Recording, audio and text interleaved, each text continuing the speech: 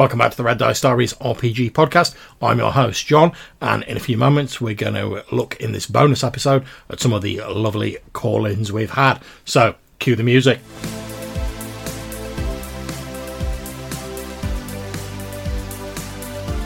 So first up, we're going to start off with a call from Randy Nichols, one half of the dynamic duo responsible for the Biggest Geekers podcast, and he's talking about the episode we did a little while back on humanocentric campaigns. So take it away, Randy. I've been listening to humanocentric one. Dude, that was good. That's something we've talked about, Joe and I, a lot on the podcast, and I've never actually done it, but I think it'd be great. I think I would like to run it in a game system like Savage Worlds, one where the characters maybe, or the players, don't really, expect anything in terms of what races have to be. And so, anyway, I think that would be really cool. So, I gotta go. The wife's calling. Talk to you later, man. Bye. Cheers, dude. Much appreciated. And yeah, I think you make a good point that doing a humanocentric campaign is probably less of a leap where there's not sort of expectations of various different races and stuff like that baked into the game. For instance, even with like older versions of D&D, people expect to be able to play elves, dwarves, halflings, whatever. And obviously that's just got sort of more the case in later editions with the various plethora of races that are available. So I think in those games, if you sort of sat down and you were like, right, humans only, you'd have to do more to make them distinct. And it would be more of, I suppose, a culture shock to the players, if that's the right term. So I think you'd have to sort of like prep the way a little bit and sort of ease them into that. Whereas a game where it's maybe a little bit more generic or there's not these assumptions baked in about what it's going to be, I think you definitely have an easier time with that. But I'd hope, if you've got a regular group who you've run games for before and you were like, hey, look, I've just got this idea, let's try it, let's see what happens. I hope, certainly with my own group, I hope that they'd be willing to sort of go with that and at least give it a try. So if you don't try things, how do you know what you like, really? Anyway, thank you very much for the call, dude. Much appreciated. And if anyone's listening out there, check out Biggest Geekers podcast, one of my personal favourites. Highly recommend it. Next up, we have a series of calls about my episode where I was talking about going back to doing things in a little bit more of a manual way and maybe lessening the impact of tech on my games that I'm running. And we've got a few different people calling in with that. The first one is Cody M. Hey John, it's Cody. I was just calling in about your episode about getting back to reducing your technology at your games. And I had a pretty similar revelation after I ran the Barrow Maze campaign on the Audio Dungeon. And I'm just going to break in there a little bit to let those of you who may be unaware that the Audio Dungeon Discord that a lot of us are anchorites are on, Cody ran a sort of open world drop-in game, I suppose like a West Marches game you might call it, that was based around the Barrow Maze sourcebook using the Delving Deeper rules. I was lucky enough to play in a fair few sessions of that and thoroughly enjoyed it. But back to Cody's message. I was spending so much time in the minutia of prep with that game, and not even like prep for the game, but prepping like the VTT itself. And with all that time combined, I mean, I could have run like several sessions. So I think for me, it's about finding the balance between the prep and like, what am I going to be fiddling with? And does it actually advance the game? And I think Cody makes a very important point here. At what point, when you're like prepping using a VTT or something like that, does the actual fiddling around with the VTT and whatever become an end to itself? One of the books that I really enjoy is The Lazy Dungeon Master, and the follow-up, Return of the Lazy Dungeon Master by Sly Flourish.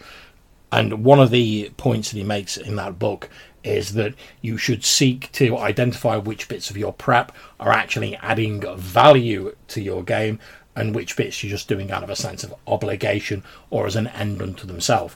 And those are the bits that you can sort of get rid of, while you keep only the stuff that really adds to your game. And I think I've definitely been guilty, well, in the fairly recent past, of just becoming enamoured with all the various automation and stuff that VTTs can do, and sort of like getting wrapped up in like, oh, what's the next cool thing they can do? Well, I can add this, I can add that.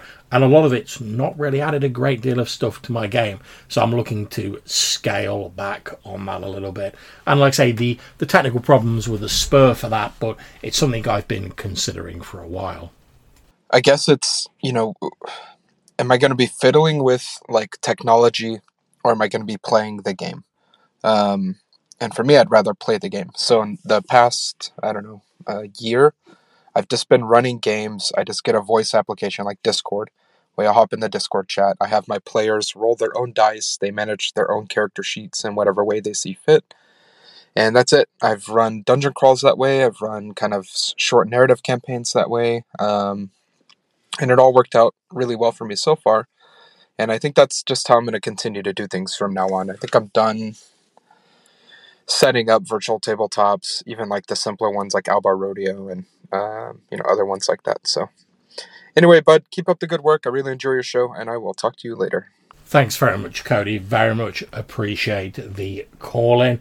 Yeah, again, I think it's a very good point. And whilst for myself, I don't think I'll ever go back to like the sort of real bare bones that Cody's talking about, just a voice app. Not that there's anything wrong with that. I just think for me, I like my maps a little bit too much and moving the tokens around on them and stuff like that. And obviously I'm not really talking about the tactical combat here, but I do like, because I run a lot of hex crawls and stuff like that, I do like having a world map, where I can reveal locations as players discover them and stuff like that. So I don't think I'll ever go back to just voice recording, but I'm definitely looking to streamline the amount of tech that I am using in my games. Next up, we've got some calls from Jason of the Nerds RPG Variety Cast. Great podcast, check that out. Talking again about running games using a more manual approach. Take it away, Jason. I've used Owlbear Radio before. We used it for Against the Dark Master. Darren was in that game, actually, and it worked fine for what we needed. We just each had a copy of the actual rules, so when we were looking up charts and things like that, and for the character sheets, we just managed it separate from the VTT. Yeah, exactly. This is something I've been looking at as part of my sort of backup/alternative solution, just using Owlbear Rodeo for the basic maps, and then I've set up like a Google Drive spreadsheet with all of the pertinent details of the character sheets on it. I can send the link to the players and they can all have access to that. I've also run a game of Barbarians Lemuria where we just use Zoom.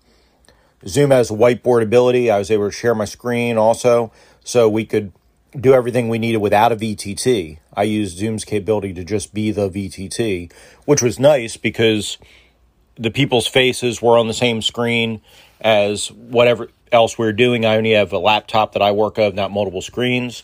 So everything was in one place on the Zoom screen. So that was very nice and convenient. Everybody just managed their own character sheets, on their own, and I had a copy of them. I've got to admit, Jason, I've considered using the Zoom whiteboard feature for maps and stuff. The only thing with me is I mainly use my maps for like a consistent, constant like world map that sort of gradually gets unveiled.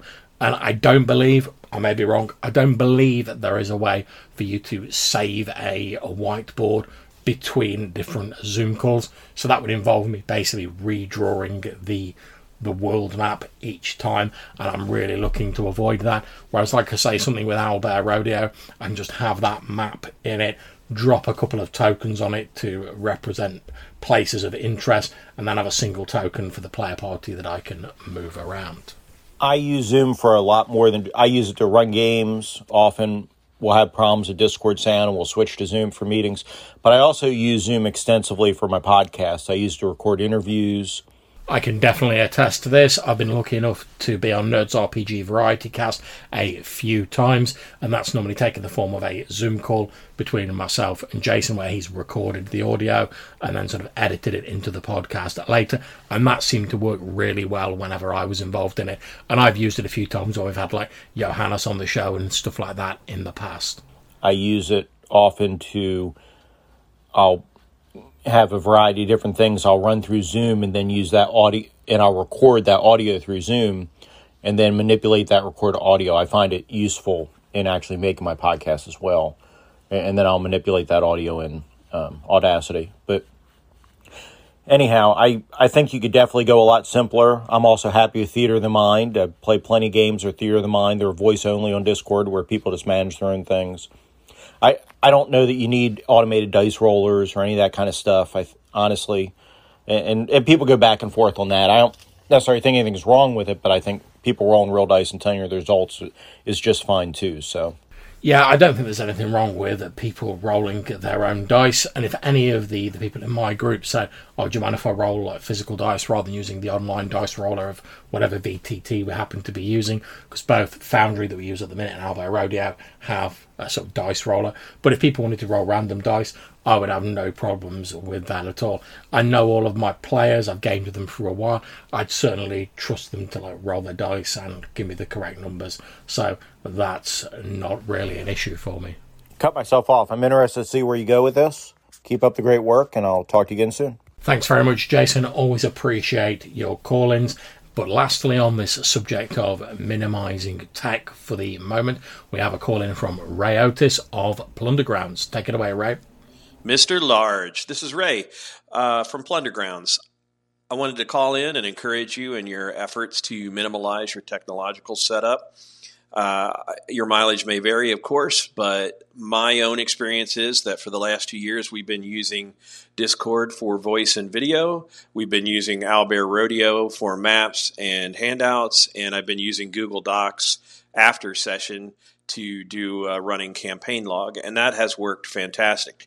We use physical dice and physical sheets, which I like, but of course, your mileage could vary on that. You could certainly use the dice in Albert Rodeo or have a dice engine in your Discord and put your character sheets wherever you like. But I have found Albert surprisingly flexible.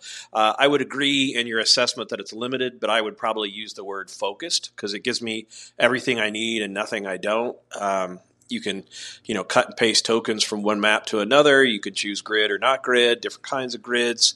You can, import your token sets and kind of put them in folders. It's just got a lot going on. The only thing I think that I am disappointed about sometimes is the persistence. So it usually retains its state from 1 week to the next, and even from map to map. Like if you change between maps, your tokens are still in the same place. But every once in a while, they'll kind of dump out its session data, and you have to kind of re-import stuff. Other than that, I think it's great, and good luck.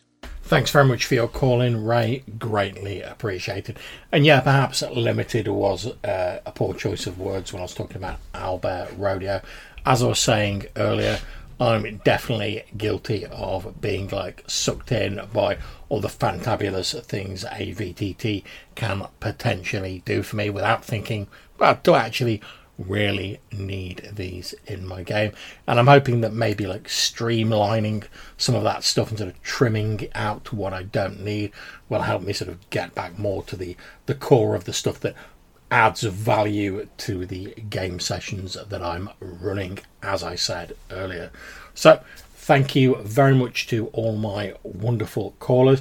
I'm going to wrap up this voicemail response episode for now because we're getting on near to the 15-minute mark. If I've not answered your voicemail in this episode, don't worry, I do have some more, but I'm trying to group them together via subject to see how that goes. Let me know what you think, and I'll put out another voicemail episode in a couple of days where I'll respond to some of the other voicemail messages I've received. So again, thanks to all my wonderful callers. If you'd like to call in, perhaps be featured in a future episode. At the minute, we only put the voicemail response episodes on the podcast, not on YouTube, but you could still be featured in that. And you can get in touch with us a few different ways. You can leave a voicemail message using SpeakPipe or Anchor. There'll be a link in the description for both of those. Or you can email us at rddrpgpodcast@gmail.com. So until we see you again, take care, stay safe, and whatever you're playing, have fun.